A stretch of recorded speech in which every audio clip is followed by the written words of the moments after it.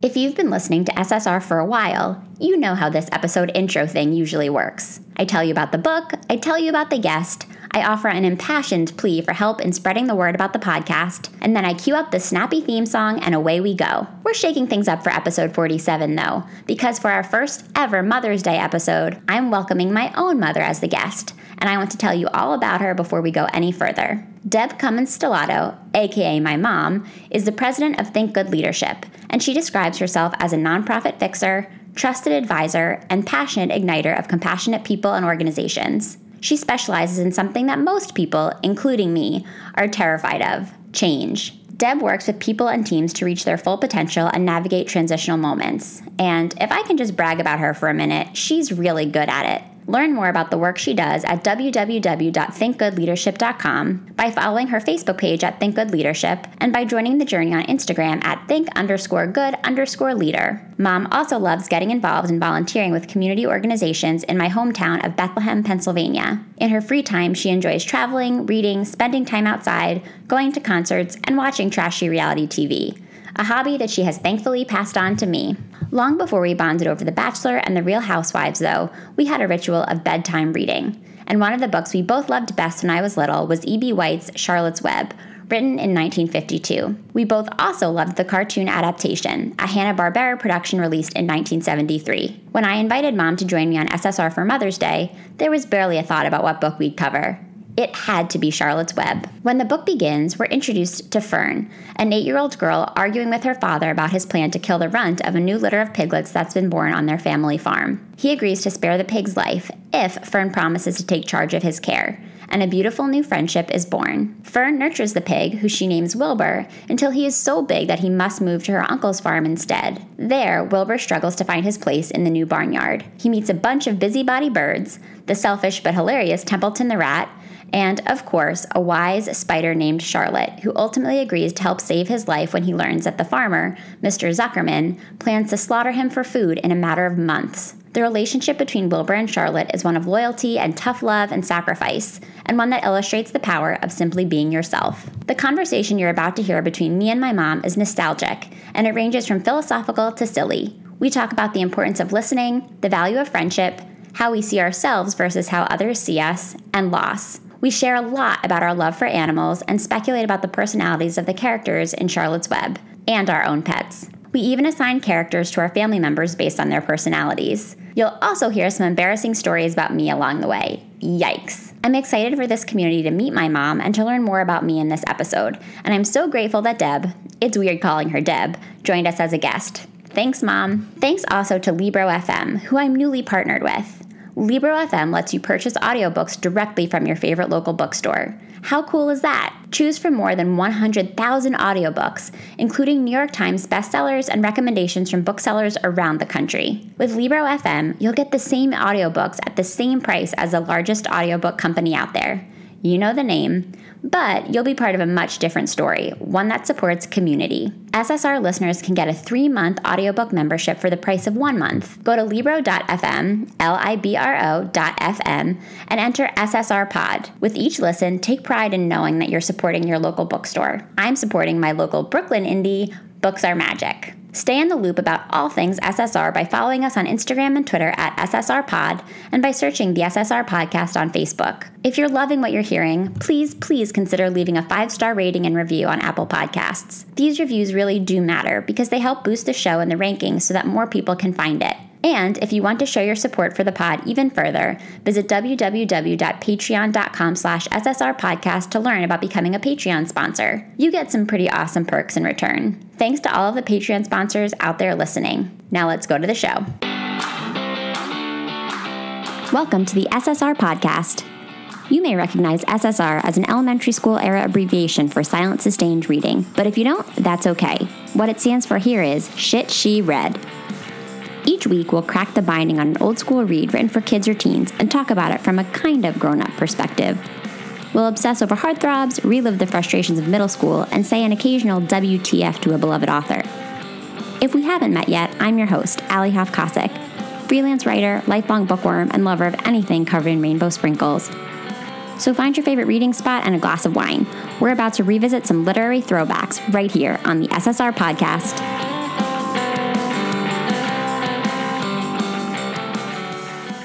Hi, Deb. Welcome to SSR. Hi, Allie. Thanks for having me. So everybody's going to be able to figure this out probably 5 seconds ago when I started recording.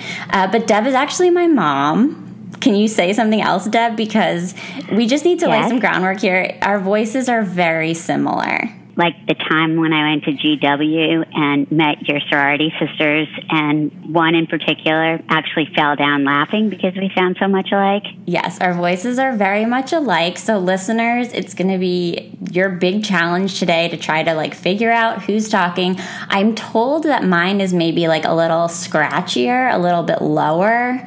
So I don't know if that's helpful. We'll see. Everybody just roll with it. We're going to have fun with this today. I'm so excited to have my mom on the episode. It feels like take your daughter to work day, but kind of flipped. I like that. It's kind of fun. And it's our Mother's Day episode, which is why I invited my mom. Happy Mother's Day, Mom. I guess it's a little late now because we would have celebrated this past weekend when the episode comes out. But I hope that you'll have had a great Mother's Day by the time we release this episode. Well, I'm sure that you will make it a fantastic, unforgettable Mother's Day. No pressure. No pressure at all. And happy Mother's Day to all the moms listening. And I hope that if you're not a mom, that you are pampering your mother the way that she deserves. Also, happy Mother's Day to all the pet moms out there. This is my first Mother's Day as a dog mom myself, and I have high expectations. Hi, Matt. I hope that there's gifts coming my way from Irv. Oh, yeah. By the way, I'm also, in addition to being your mother, I also am a stepmother to the lovely Juliana, and I am a pet mom as well. I have the lovely Mia and two fabulous cats. Yeah, so you should get a lot of Mother's Day love is what you're saying. I'm thinking I will. Mm-hmm. Now, since I've mentioned Irv already, there's one other note that I want to make at the top of this recording because there's something a little bit different about my recording setup today. Usually Irv is blocked out of the room where I record because sometimes he can be a little bit noisy. But if you follow me on social media, you know that at some point in late April, Irv had a little bit of an illness, and he's doing a little bit better this morning, but I do have him here with me. So if you hear dramatic sighing or the jingling of a collar, it's Irv, and we should all just give him a free pass because he was under the weather, and I just want to keep an eye on him. So again, apologies for any random noises, everybody, but just picture the cuteness of my dog in your head, and I think you'll be able to forgive and move on. But today we're talking about Charlotte's Web, which was your choice, Mom. You didn't really have any other plan B. This was sort of your go-to, and I want to know why. Why was this the book that you wanted to talk about? I didn't give you options. You had free reign. As my mother, I sort of broke some rules and just let you pick what you wanted, and I want to know why you chose this one. So I absolutely love this book, and I absolutely love this movie, and I have really fond memories of reading this book with you and also watching this movie about 1 million times with you. 1 million. And 1 million. And, I think the reason that I love this book and I picked this book is because really my love for animals. And I'm so passionate about animals, and ever since I can remember, and I'm sure ever since you can remember, I have always pictured my animals talking and doing activities as people. I have this really funny thing where I love to think about my pets driving a car. And I used to have this soft-coated Wheaten Terrier named Maddie, and I loved picturing her driving a car, specifically one of those cube cars with a derby hat on. So I've always attributed human characteristics to my pets, and I think that's why this book really always stuck in my head, because these animals that are in this story are just such wonderful characters, and I love it. Well, listeners, this should explain my attachment to Irv, first of all. Now we all know why I'm so obsessed with my dog and why he is the star of my Instagram. But yes, I too have very vivid memories of reading this book with you. I think we read together all of the E.B. White books. I also remember reading The Trumpet of the Swan and Stuart Little. I think we must have gone through an E.B. White phase where we just read through all of them, and it was our nighttime ritual together where you would read these to me. And the movie, I love the movie, and I hadn't seen it in years. I wasn't sure if it was like a big deal of a movie or if it was just like a cartoon that we happened to find. But I think it was a pretty big movie. It was a Hanna-Barbera production. It was from 1973. We had it. And I have such distinct memories of certain scenes. For some reason, like as long as Matt and I have been together, there's this scene from the fair where there's the rat Templeton who's like just luxuriating in all of the food that's been left on the fairgrounds. And he has this song he's rolling about. He's like, a fair is a rat's paradise. And I could sing the song on mic, but I'm not going to. I'll include a clip of it in the show notes for anybody who wants to check it out. But for some reason, I've always like joked when Matt's been sort of like enjoying a lot of food, as you can when you're 6'3". I've always sort of like sung that song in my head because I feel like sometimes like I just picture Matt like rolling about in, you know, all of his favorite food, which that's kind of offensive to him, but I say it with love, so it's okay. For some reason, I'm just saying that memory is very clear in my head of certain scenes in that movie. And then coming back to the book now, the lines are so exact between the book and the movie. Like, they really did a good job, I think, of staying true to the book with the cartoon. And for those who haven't seen the cartoon before, I know there was a live action movie that came out in 2006. I didn't see that. I don't think it got great reviews.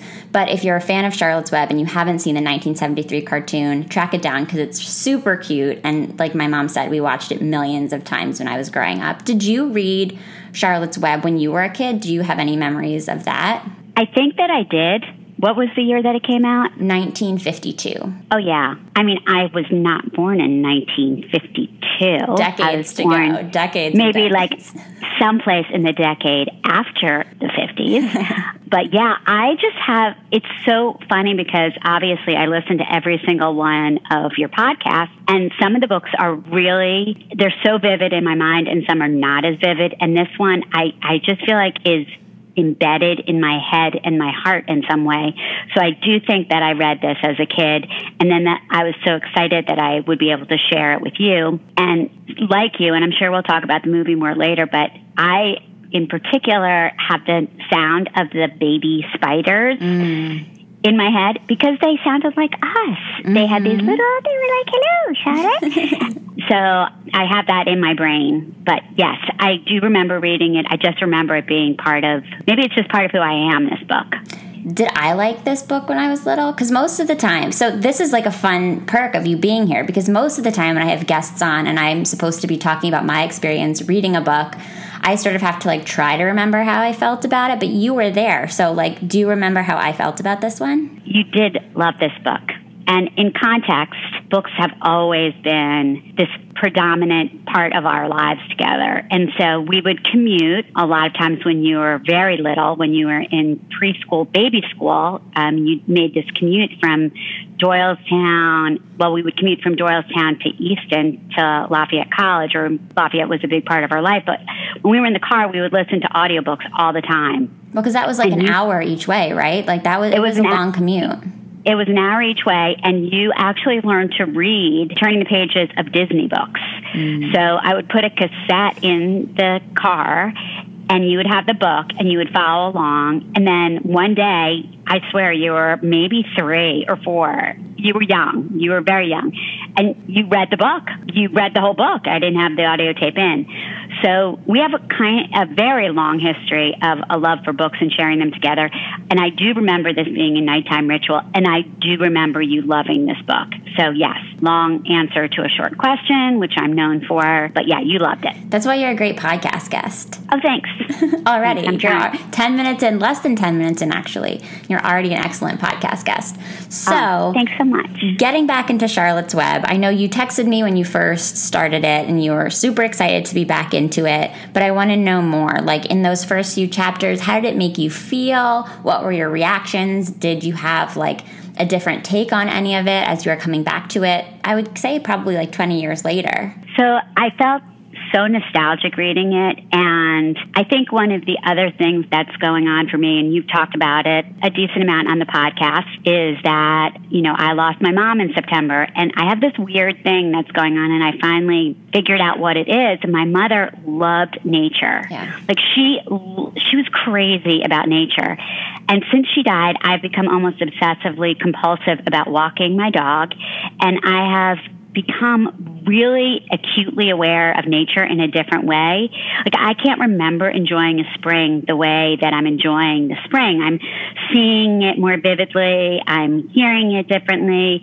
And I feel in some sort of weird way that this is like this legacy she's leaving inside of me. So as I was reading Charlotte's Web, the magic of this book is just the writing and the beauty around the seasons and just feeling like, yes, I'm in that season and all these wonderful things are happening and the colors are bursting and the birds are singing and piglets are being born. And so that was the thing that struck me the most. Like, I was very absorbed in so much of the just descriptive beauty of the book around nature and the animals. I totally agree. And I thought about Nana a lot too while I was reading it, because she also loved animals. Like, she loved being outside, but she also like just was obsessed with animals. I'm sure that's where you get it, and then that's where I get it. And she had a tendency to personify and anthropomorphize animals as well. So I was thinking about her, and I'm sure, I don't know if she read this book with you when you were growing up, but I think she probably would have loved this book if she didn't. I feel like she probably watched the cartoon with me at some point and was annoyed by it, but probably liked the idea of it as an animal lover. The other thing that struck me is not only do we love animals, but I have a particular love for baby animals. You do? I do. And so when I was growing up, I don't know if you remember this, but I wanted to be a vet I wanted to be a pediatric zoo vet. It's if so that's not specific in it. Yeah, so weird. And so the thought of these baby animals, and I don't like birds, I'm going to play it straight up. So the geese and their over talking were really annoying. But the whole idea of these baby animals was just over the top for me. I was getting just so excited about thinking about Wilbur in all his pinkness being born, and just wishing that I had a piglet. I agree. He's so cute. He's cute in the movie. He's also really cute in the illustrations. The illustrations in the book itself, which are by Garth Williams, are really adorable. And I don't know which copy you ended up getting, but I ended up with this like special anniversary full color edition. And I felt bad marking it up in the way that I have to do to prepare for these recordings, because they're so pretty. The illustrations are so pretty, and it's on this like really soft, nice paper. But I loved the pictures, which is fun to say as an adult. And something that I discovered while I was researching that pertains to the beginning of this book is that when E.B. White wrote it, he originally didn't have Fern at the beginning. And Fern wasn't really part of the original drafts at all. Like, in the beginning stages of him writing it, his big dilemma about how to start the book was more like, should he open with Wilbur, the pig, for those who don't remember, or Charlotte, the spider? Like, he couldn't figure out who to focus on in that first chapter. And then ultimately, after a lot of drafts, he added in this little girl named Fern, who was then going to be this voice of justice, because there's an amazing first line of this book.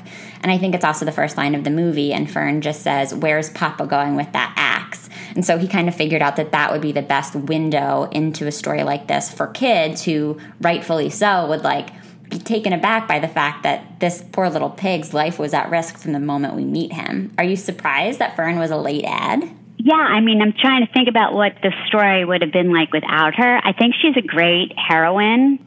She's a great female character, a strong, like, committed little girl who is going to fight to the end to keep this piglet going. And I really love the fact that she's like the social justice character of the book. And so it would be sad for me if she wasn't in it. I think it's interesting that, of course, she's portrayed towards the end as being obviously taken away by something better, a boy.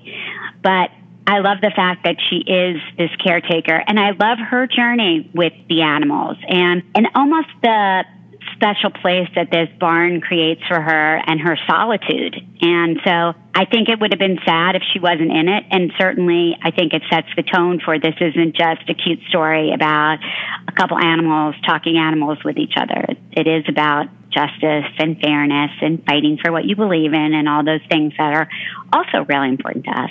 I pulled out a few of her quotes from the beginning of the book, just because I think, like you said, it's important to note that she ends up being this voice of reason, this voice of justice. I think she sort of ends up being like the voice of the reader, because I think most kids who are reading this book would be unfamiliar with the idea that, like, as a farmer, you have these animals, and just because one's the smallest, you have to kill it because I guess it becomes like a drain on your resources and you can't use it for anything. Like most young kids reading this book would be very confused by that idea. And so I think it is important that Fern like represents that voice so that kids can get like a foothold in this story after her father explains to her that like he's going to go kill Wilbur, who's the runt of the litter. She says, do away with it. You mean kill it just because it's smaller than the others? Please don't kill it. It's unfair. The pig couldn't help being born small, could it? If I had been very small at birth, would you have killed me? And again, like I remember all of these lines so vividly from the movie. I think they used all of them in the cartoon, like down to the very last word. And yeah, like I think the book would not have been the same without her. It's very emotional with her in it because you sort of like, you get the human connection to the animals, and I think you get like a clearer sense of like the morals and the ethics of what's going on in this barnyard. It helps tie in the way that the author talks about the seasons and the seasons of change, and she's changing. You know, she is starting in one place and she ends, and so it's really well matched. I actually have this, my copy is a hard copy book. Did you have this forward in the book? Excuse any page turning, listeners. I actually don't have one in mind. Tell me about yours. So I had this forward by somebody named Katie DiCamillo, and I didn't look up who she was. She's like a big deal middle grade author now. She wrote Because of Winn-Dixie and like a bunch of other more recent middle grade books. Well, it's really interesting, and she was really opposed to reading this book because when she saw the cover, she thought it was like really pathetic, that Wilbur looked super pathetic. And she says that she was strong-armed into reading it by a writing teacher who held the book up as a miracle of storytelling. And she also talks about, you know, like the fact that this book doesn't turn out well and how you deal with that with kids. And she has this really great quote by E.B. White that says, all that I hope to say in books, all that I ever hope to say is that I love the world. And I thought that was just, I love this introduction because for me, it just got me excited about reading it again. And she also talks about just the wonder of his writing, but the way that it's set up with Fern and the spring and all the things that are going on are just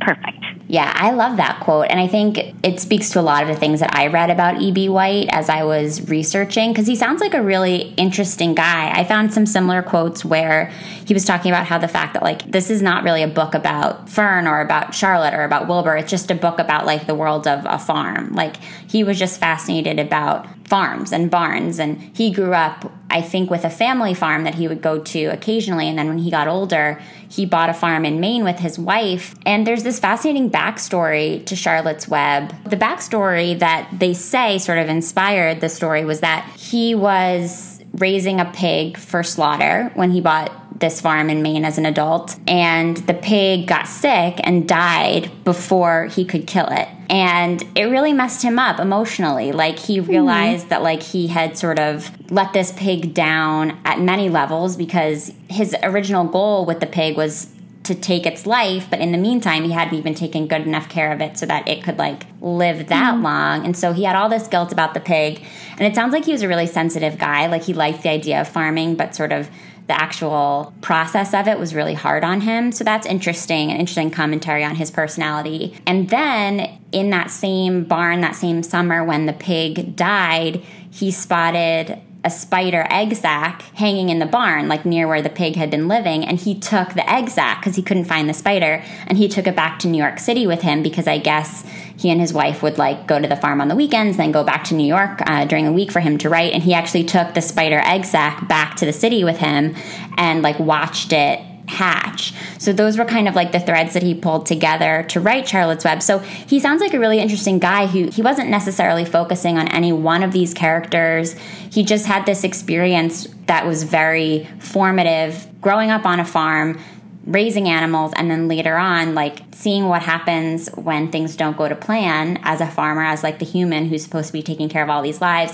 And he wanted to envision a world where, like, the pig could have lived. And basically Charlotte's Web is his attempt to make that right, which I think is really sweet. I agree. Yeah, very awesome. Sweet. Yeah, I like him a lot. I'm very curious about him. I think there's been a lot of books written about him because when I was researching, like, articles to read and stuff, a lot of the articles are about the books about E.B. White rather than the book Charlotte's Web itself. So that's kind of interesting. If you're interested in E.B. White, I think there's probably a lot out there about him. Stuart Little came first for E.B. White fans out there, and his editor actually didn't know that he was writing Charlotte's Web. He showed up in her office and was like, okay, here's my manuscript. And she was like, okay, great. Is this a carbon copy? But it was literally the only copy he had of it. Again, this is 1952. So I think that's also kind of an interesting fact. Like, he kind of wrote it and was like, okay, here it is, and didn't give that much thought to like sharing the idea with her. Like, she had no idea it was coming. And then to your point about the ending, that we'll talk about this, but it's a sad ending, and Charlotte, spoiler alert, dies. But the publisher originally actually wanted him to change that. They wanted him to make it a happy ending. And then later on in 1973, when the cartoon came out, they were pushing him to agree to change the ending for the movie. And he stuck to his guns on that also. And so in every version we have this sort of melancholy ending. But I think that's important. The book, I don't think, would have been anywhere near what it is if Charlotte hadn't died. I totally agree. And I want to circle back briefly to a comment that you made earlier about Fern and Fern's journey, because I love that you mentioned Fern becoming boy crazy at the end, because it makes me feel like you're really a diehard listener of SSR, that you picked up on this, because I probably wouldn't have picked up on it if I hadn't been spending all this time digging into kids' literature and like looking for things that I perceive to be like slights to female characters in particular. And it does make me so sad that this male author would assume that like the only thing that could possibly detract Fern from this place that she loved, which was the farm, is like a boy. And also the fact that it was her mother who was like really hoping that she would have an interest in boys. It's just so typical of like female stereotypes that like the mom would be concerned that she didn't have an interest in boys, and that she would be like worried about it and asking the dad, like, do you think we need to be worried that like she's at the barn all the time and like not meeting boys that she can spend time with? She's 8 years old, people. She's really young. And then in the end, like, she would actually be taken away from this world that she's built this little like imaginary society in by a boy named Henry. Like, I think I get it that this is, the 50s and like it all feels very idyllic and like it's a very sort of easy plot, but it made me a little frustrated in hindsight. It's a little cliche, the Ferris wheel, the magic of the Ferris wheel. And I think it's interesting because in some ways you are a little Fernish. Mm-hmm. I'm going to have to say, you're a little bit like Fern. Fern was absolutely an introvert, I think. And people who listen to your podcast probably wouldn't know this about you. But since I'm your mom and I'm allowed to be on here, you're very much an introvert, and you're an introvert to a very extroverted mother. And so just like Fern's mother would be like, okay, enough barn time, I might have said to you, I would take you to the pool and there would be kids all around and you would just kind of be hanging out with me or reading your book or doing really introverted things. And I'd be like, don't you feel like you need to talk to people? And you were like, nope, not so much. So I sort of could picture you as being Fern and having Wilbur and you sitting in the barn and you writing in the barn and you making up this incredible fantasy world, which maybe is another reason, now that I'm saying it out loud, I love the book so much because I can sort of see you in that role. But you were never boy crazy. And I did think it was weird because most mothers, I certainly dreaded the day that you actually got a little boy crazy. I didn't want that. I was like, no, that's not happening. Go play with the pets. Mm-hmm. I felt that the pets were safer than boys were. And Ferris wheels. Yeah, and Ferris wheels. But aside from that, up until that, I do really love Fern as a character. And I just think that she demonstrated really just amazing commitment to this pet and responsibility and ownership. So am I allowed to tell the funny story about you and pets and not wanting to be responsible for pets when you were little? Yeah, actually you can, because I made some notes on this reading about the fact that Fern is portrayed as this like intense maternal character. Like, she saves Wilbur's life and her dad basically is like, okay, if you want to save his life, that's fine, but it's not my problem. And you'll have to take care of him. You'll have to bottle feed him. You'll have to like just manage the whole situation. And it's this very like hardcore mother presentation of Fern from then on. Like, I think the word enchanted is used. She was enchanted by Wilbur. She dreamed of him. There's all of these like pictures of her cradling him with a bottle. And I think like on sort of a wider level, I think like this is just sort of, again, like a very cliche presentation of like a little girl mothering something. And I think not all little girls are like that. And I certainly wasn't. And so I, at a personal level, in addition to like me being a little frustrated by the fact that like the expectation is always that a little girl is going to like mother a small animal, more personally, as I know you're about to share, I totally didn't relate to this. And it just like made me a little uncomfortable, to be honest. Well, that's because Irv wasn't in your life. Yeah, like Irv, it's different now. If Irv had shown up in your life at 8, it would have been a completely different story. Yeah, totally. It's different. Mm-hmm. But so you really were averse to this maternal responsibility when you were young, and it showed up in a variety of different ways. So we had this dog, like you had waited forever to get Maddie when you were 13. Allie's grandfather bought her this puppy, and the puppy came from Ireland, and she had this countdown, and she had a book where she would mark down the days till Maddie's arrival. And then when Maddie arrived, I think that fantasy of Maddie was better than the reality of Maddie. She was also like a really difficult dog, and she hated really me. Crazy. She did not like me. Well, she shattered some of your fantasy about her. Totally. But, I, of course, was like, well, you're her mother. I was like, no. And you would be, no, I am not her mother, and that's ridiculous. And that actually started when you were way younger than that, when they had those things. I can't remember what they were called. Like Tamagotchis or nano babies. And I had a nano baby. Yeah. And you wanted the nano baby so badly, but we got the nano baby, and it freaked you out because the nano baby was really, really demanding. And you were just like, I'm not going to have this. And you actually took the nano baby and you hid it in a suitcase and zipped it up. Like, you were like, get this thing out of my life. Take it away. So, yeah, all right. So now I'm rethinking the whole Fern thing with you. I think I love the thought of you sitting and watching and being reflective about the barn. I think you would have loved Wilbur, but I'm not sure. I don't see you cradling him in your arms with a bottle. I think that would have like gone beyond your limits.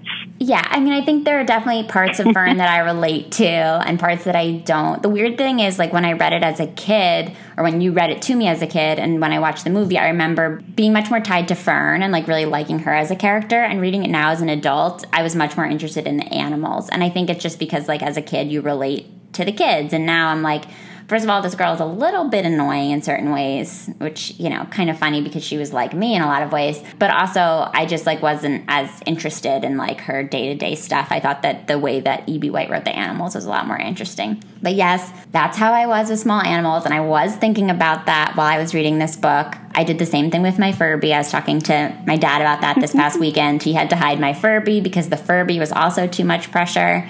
It just took me a little bit longer to get attached to like mothering animals, and now I have Irv and everything's perfect. So yeah, Fern and I have some things in common and some differences as well, which I think is healthy. Like, I get her, but we also have some healthy distance. You don't have to be Fern. I don't have to be Fern. You don't. I just have to be me. You have to be you, for sure.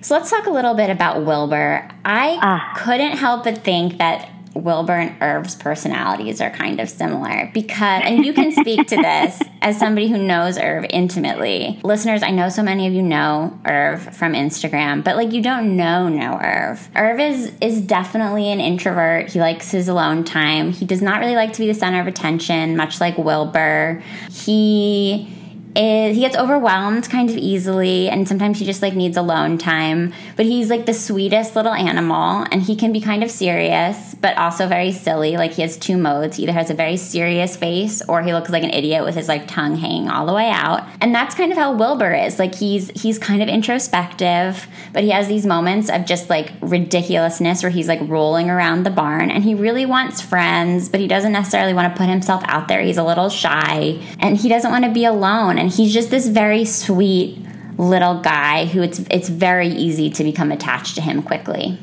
So, do you know the technical difference between an extrovert and an introvert? I do, but our listeners might not. So why don't you share? So an extrovert gets energy by interacting with others, and an introvert gets energy with their own ideas, thoughts, and feelings.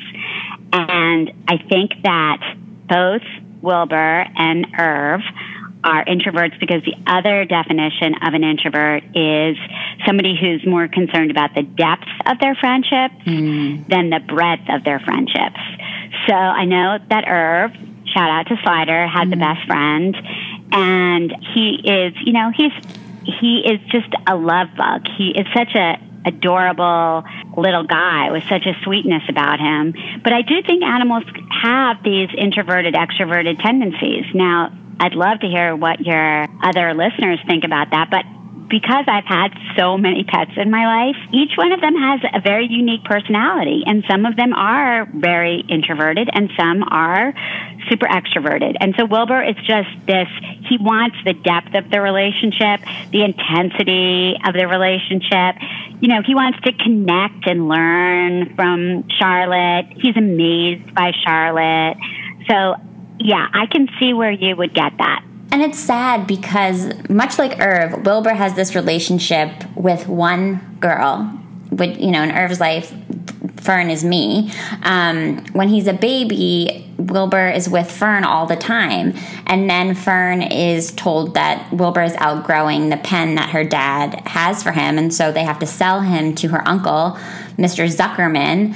And so he moves to this farm, which isn't very far away from where Fern lives, but Mr. Zuckerman tells Fern that she's not allowed to take him out of the pen. So all she can do is sit there and watch him. And it's very sad for him because he hasn't quite adjusted. He hasn't made friends. He doesn't quite know his place in the farm and in the barnyard. And so he, like you said, he's craving friendship. He wants to know the animals that are around him because Fern can't be there all the time. And also Fern is a human. And so he's never going to be as tight with her as he might be with another animal. But he's just not quite sure how to make friends. And at first he has these antics where the other animals are starting to chat with him, but they're kind of making fun of him or feeling him out. And they think he's kind of ridiculous. I love the scene when he is coaxed to get out of the pen by one of the birds. And she's look, there's a little opening. You could just sneak out. And then Mr. Zuckerman comes out and they're like, oh no, we have to get the pig back in. And he freaks out. He doesn't know what to do. And so all the animals are shouting at him and giving him instructions. And I pulled out the quote about this scene because it was so cute. It goes like this: "Poor Wilbur was dazed and frightened by this hullabaloo. He didn't like being the center of all this fuss. He tried to follow the instructions his friends were giving him, but he couldn't run downhill and uphill at the same time. And he couldn't turn and twist when he was jumping and dancing. And he was crying so hard he could barely see anything that was happening. He's just so overwhelmed. He's such a little baby." It's kind of like Irv on an elevator. Right. Yeah, he gets overwhelmed. Yeah, I mean, he's not on a farm, but he is in a small space, and people come in and out, and he's interacting with strangers. And I don't believe that he does flips and turns in elevators, but it's a similar kind of situation. And so, yeah, that is so why I love the book, what you just read. I mean, it's just magical. And again, for animal lovers, really, it just makes you smile. It just makes your heart happy to think about this guy. And of course, Irv, right? Which I do. Sure. Constantly. So, yeah, nobody will play with him. He's so depressed. Something else that I was a little bit obsessed with, and I didn't pull out the whole excerpt because it was really long and I don't want to bore listeners, but there's this chapter where he's talking about his daily schedule. And oh my God, I love that. Hysterical. And it reminded me of every pet we've ever had, because we always joke that pets have nothing to do. We just work here for them. We serve their every need and they have these great lives. And so there's this whole chapter where Wilbur's talking about how at 8 o'clock he's going to wake up, at 8:30 he's going to have breakfast, at 9:15 he's going to rest, at 10 o'clock he's going to stare at a spot on the fence and think about life. I just loved that. Again, E.B. White does such a great job of bringing these characters to life. I have a sign in my house that says daily agenda: let dog in, let dog out, let dog in. And yeah, I pulled that piece out too, and it made me laugh just because of the boredom that animals must feel sometimes, or I'm attributing that they're bored. And that routine of a schedule, like, is Wilbur OCD? Is he going to keep to this schedule every day? So I did think that was hysterical. And I love the fact that it's so detailed. I think it goes for 2 pages of a description, which is kind of crazy about what he's doing. But what are the secret? It's like that movie, The Secret Life of Pets, which I couldn't wait to see. Spoiler alert, I didn't love it as much as this book, but I love to think about what these guys are doing in this house when I'm not around them. Mm-hmm. Yeah, it's hysterical to think about it. Yeah, we always say, like, does Irv wake up and, like, plan what he's going to do with his day? Like, does he plan out his naps? Does he plan out, like, when he's just going to lay with his eyes open? It's interesting. So I like getting that window. And obviously in this, like, farm setting, you get, like, more animals and, like, more kinds of animal relationships. And everything changes for Wilbur, of course, when he meets Charlotte. And Charlotte comes into his life late at night when he's, like, really bummed out. He's having trouble falling asleep, which I think is something that all kids can relate to, where, like, you're sad or you're scared or you're worried and you're having trouble calming down and going to sleep. And he's really just feeling kind of sorry for himself. And as he's going to sleep, he hears this little voice that basically is like, if you look for me in the morning, I'm your friend. Like, I'm here, I'll be your friend. And one of my other favorite moments in the book is when he wakes up and has this, like, formal announcement because he wants to find out who the voice was that spoke to him. And he wakes up and he says, "Attention, please. Will the party who addressed me at bedtime last night kindly make himself or herself known by giving an appropriate sign or signal?" And everybody's laughing at him. All the animals are like, "Pipe down," basically. And he repeats himself. He says the exact same thing over again. And finally he meets Charlotte. And their first impression is kind of not so great because he realizes that Charlotte's, like, main hobby and pastime is trapping and killing flies, which I think is, like, a good lesson in first impressions for kids. Yeah, so the kind of work that I do. So when I was imagining these animals, actually, I was like, well, this is a little bit of a lesson on diversity, equity, and inclusion. All of these animals in the barn, they're all invited to this party to be part of this barn, and they all have these very stereotypical, interesting personalities. And I thought their first introduction was, how you deal with a different species. How do you deal with somebody that's really different than you, or has hobbies that are completely different than yours? And it's funny that a pig is repulsed by the work of the spider. Yeah. Okay, right? You never did you ever really get the feeling that he was that filthy? I mean, you kind of see him pink and perfect throughout the whole book. I don't even think he really is written as this stinky, gross, dirty, disgusting pig. I mean, clearly in that role we have Templeton. So, right. I thought the introduction was interesting and adorable. And isn't that where the salutations come in? I didn't pick up on the salutations thing in the book. I remember that from the movie, but I may have just, because I was looking for it in the book, because I very clearly remember, in particular, Charlotte's children at the end of the movie all being like, "Salutations!" And I think that was something that Charlotte had said to him. Maybe she did say it. Is that how she says hello to him in the book? That's how she introduces herself? Okay. I think that word comes up in the introduction. And clearly, Charlotte is the academic. Right. In the barn. Charlotte actually reminded me of my mother. Yes. A little bit. Totally. Okay, so now we're getting really creepy, a little bit creepy, but that's okay. It was like, let me find a more intellectual word. And fiercely loyal, and a lot of the characteristics that my mom had. And I love to think about that. Let's say if you were Fern, I would probably be a little bit more Wilburish. Yeah, but you're more extroverted than Wilbur. But yes, I would say, like, you would have been happy to take home the prize at the fair, whereas I probably would have been like, pass on the prize. Yeah, I would have loved the prize, and I probably would have gotten it put immediately into a shadow box. I would have posted it on my social media. Totally. And it would have been really fun. Yeah. Mm-hmm. I would have been like, you know what? We can just tuck this one away and forget about it. Yeah, put it in a box. Put it in the suitcase with my nano baby. Yeah. But Charlotte was, like, more complicated to me this time around. And I don't know if it's because I remember her mostly from the cartoon, where she has this very sweet voice. I think she was voiced by Debbie Reynolds in the cartoon. She has this very sweet voice. She's very kind. She's almost like a new kind of mother figure to Wilbur. Obviously, he sort of had to leave Fern behind, and Fern is getting older and, like, hanging out with boys and leaving the farm. So in the movie, I just remember her being, like, very benevolent and sweet.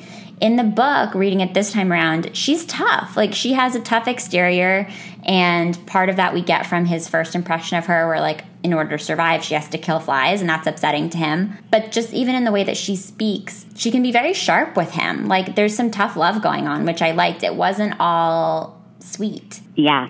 She was definitely a woman with a point of view. Mm-hmm. Yeah. And how can you fault that? I mean, the Feminista Farm version. It's great. That's true. Feminista Farm version. I like that. That should be the new subtitle of Charlotte's Web. Yeah. So they really come together when Wilbur gets this, like, devastating news. And it is devastating. The way that E.B. White writes it is extremely affecting, because one of the, I think it's the sheep, one of the other animals, tells Wilbur that the reality of his life is that he's only being raised until the fall or the spring, when he will be killed so that the farmer can eat him.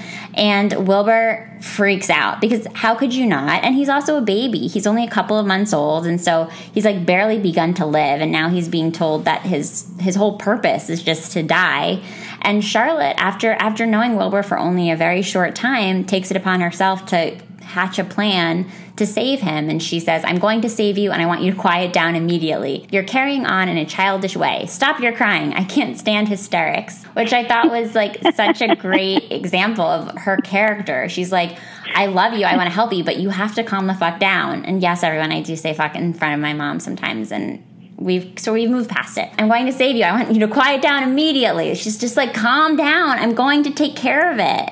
Put your big boy pants on, Wilbur. Put your big boy pants on. Yeah, she's like, get it together. And she, like you said, is really smart. And her new role in life is to figure out how to save him.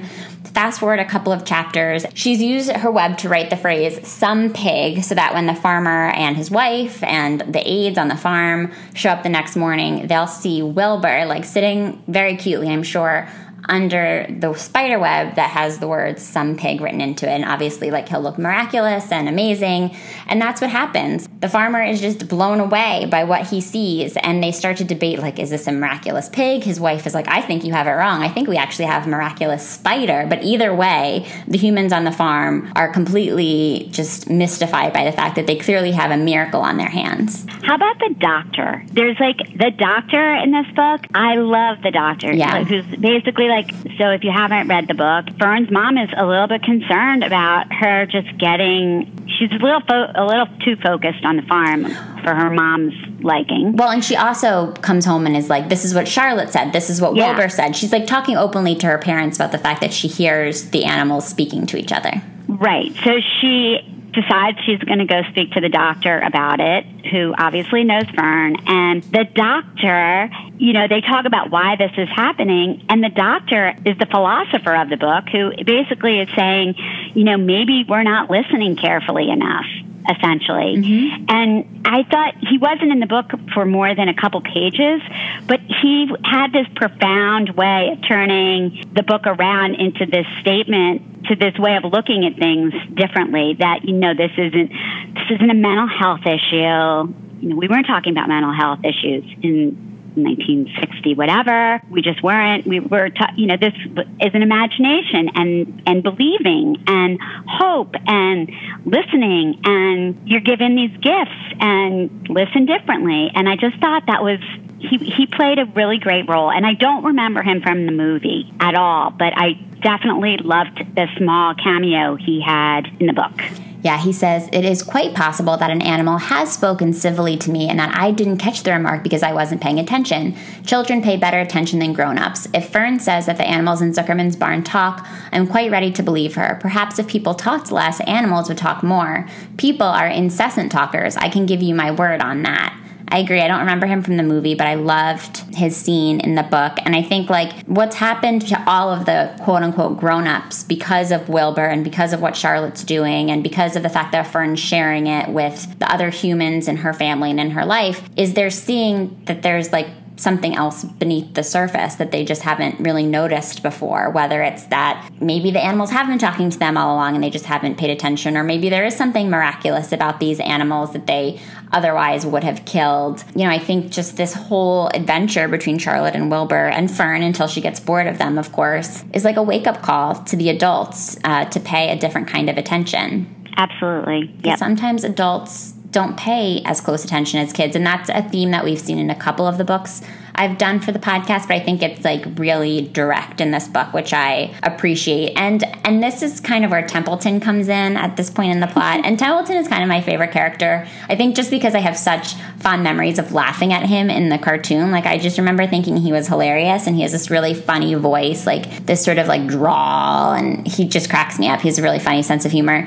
So Templeton gets involved with Charlotte and Wilbur because he goes out to the dump and like brings back these little pieces of paper with words on them, because Charlotte's a spider and doesn't know that many words, and she needs ideas of words to write in her web to continue her plan to save Wilbur's life. And he brings back all these random words, like most of them aren't helpful, and she's like, what is this? Like, you need to do better than this. And at first Templeton is very reluctant to help, but then he realizes that there's something in it for him, because as long as Wilbur's around, he can steal food from his trough. And so Templeton's like, okay, fine, I will help save his life. And finally he brings back a scrap of paper from, I think, like a laundry detergent box that has the word radiant. So Charlotte uses the word radiant. At one point she uses the word terrific. And I thought that in this whole segment of the book, there was this interesting conversation about like how we see ourselves versus how other people, how other animals see us, because Wilbur kind of starts to doubt himself. Like, he's seeing all these words about himself, and Charlotte is attracting such a huge crowd to stare at Wilbur under these words. And he's like, I don't know that I'm terrific. I don't know that I'm radiant. And she says, you're terrific as far as I'm concerned, and that's what counts. You're my best friend, and I think you're sensational. And I think that's like a really good message for kids, because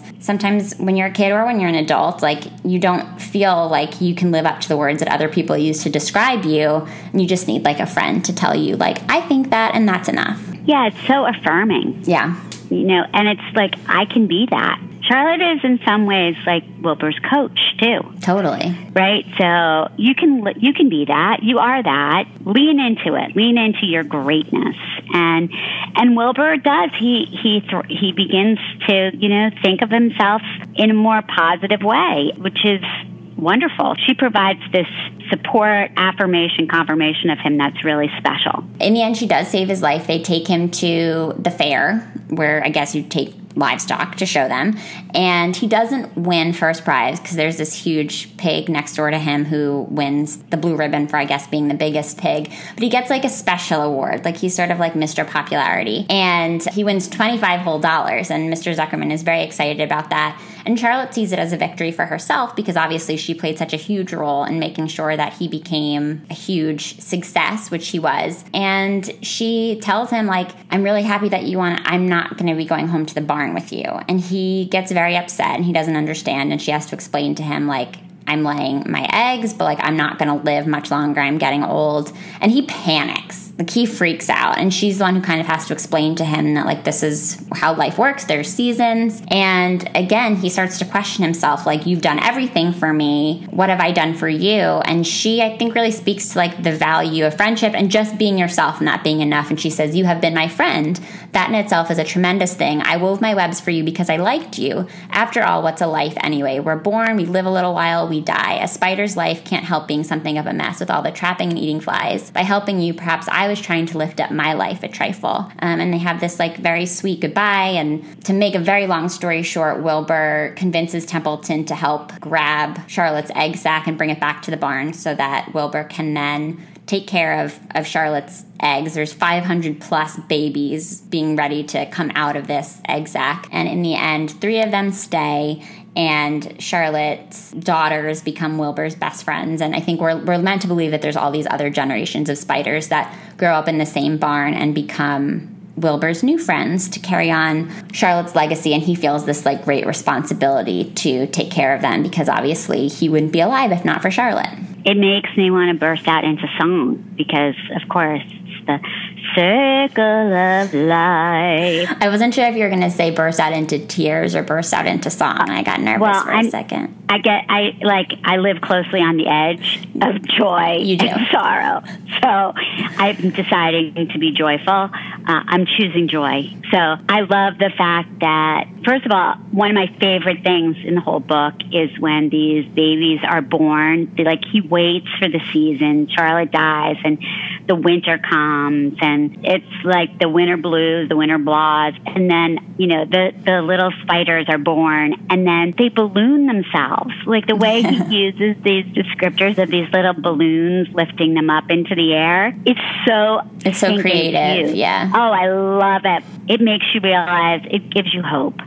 And I do think at the end of the day, this is a story about hope, and that things get better, and that seasons do change, and you have to enjoy where you are. And I just feel like that is an important lesson for everybody. How do you think this book does or doesn't effectively teach kids a lesson about death? Because this is really hard subject matter.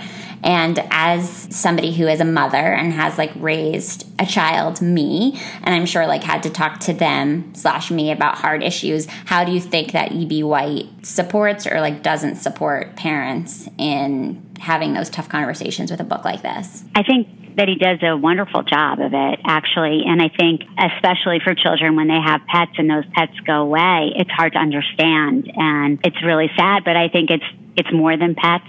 I think it's a good teaching tool for children about life and living life full out and enjoying every moment of it. And that life is also there is sadness in life, and hopefully you get the joy back, but you might have to go through some seasons where you don't have that. And so I think it's pretty philosophical for a kid. I mean, I had a date with my 9-year-old little sister last night, so I'm a big sister to a very wonderful little girl. And I told her that we were doing this today. And I asked her if she had read the book, and I asked her if she had seen the movie. And I don't think she read the book. I think she saw the movie.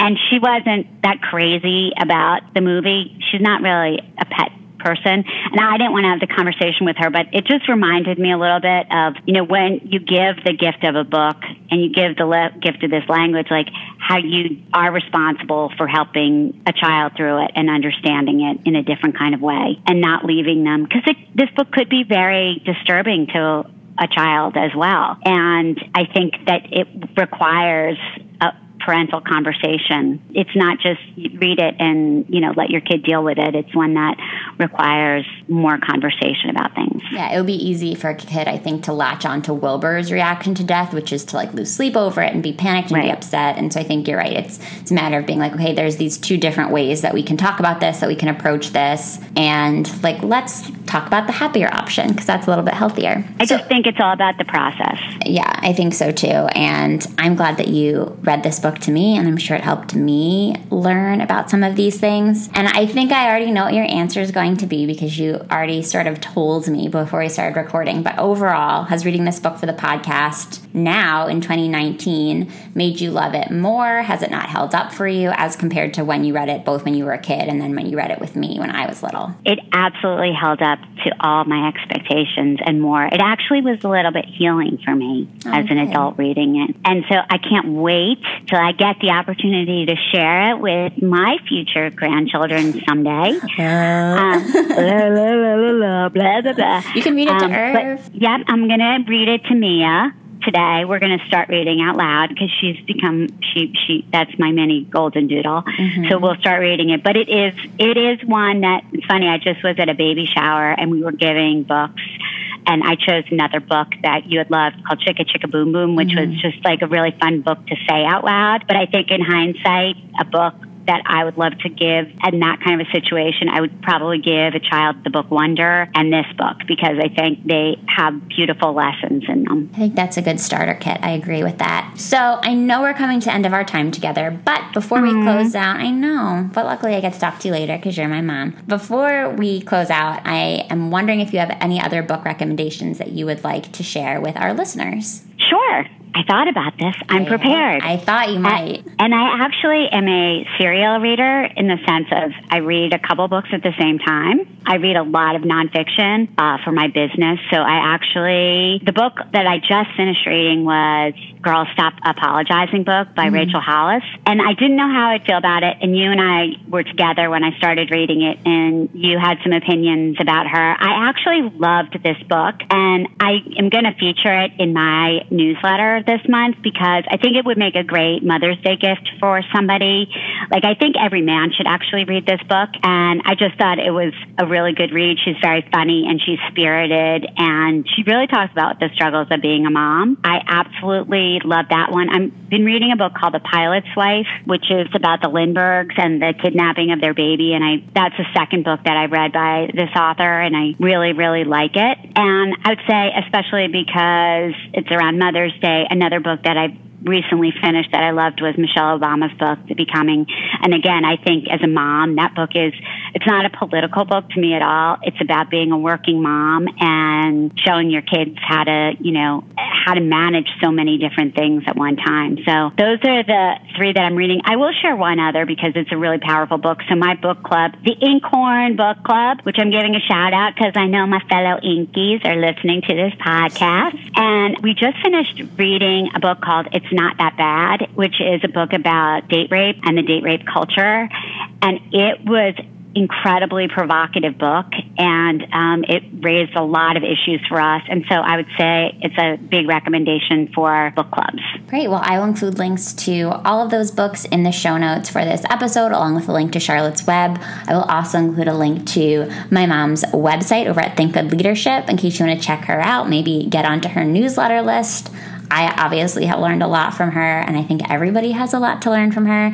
Mom, I'm so grateful that you took the time to be on the podcast. Thank you for reading this book with me. Thank you for being my awesome mom. And I just love you so much. And I just love you so much. And it's so fun that we share this love of words, and this was really fun. Thanks for letting me ask. I kind of invited myself on, but hopefully you're pleased with my work. Well, the true story is that I had planned to invite her on for Mother's Day, and literally the day that I was going to ask her to be on for Mother's Day, my mom sort of casually was like, so, are you looking for any podcast guests? And I was like, you totally stole my thunder. Introvert, extrovert thing, as always. I was like, I worked out my whole plan to ask you.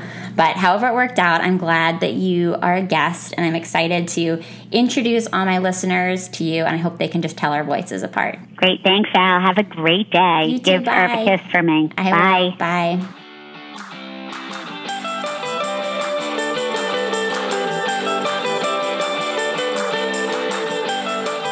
Thanks so much for listening to the SSR Podcast.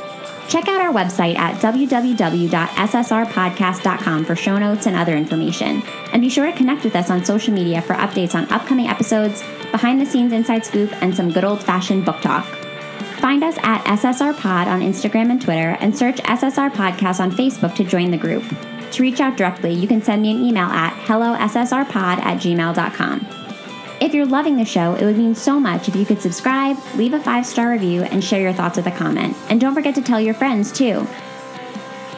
In the meantime, happy reading. I'll see you next time on the SSR Podcast.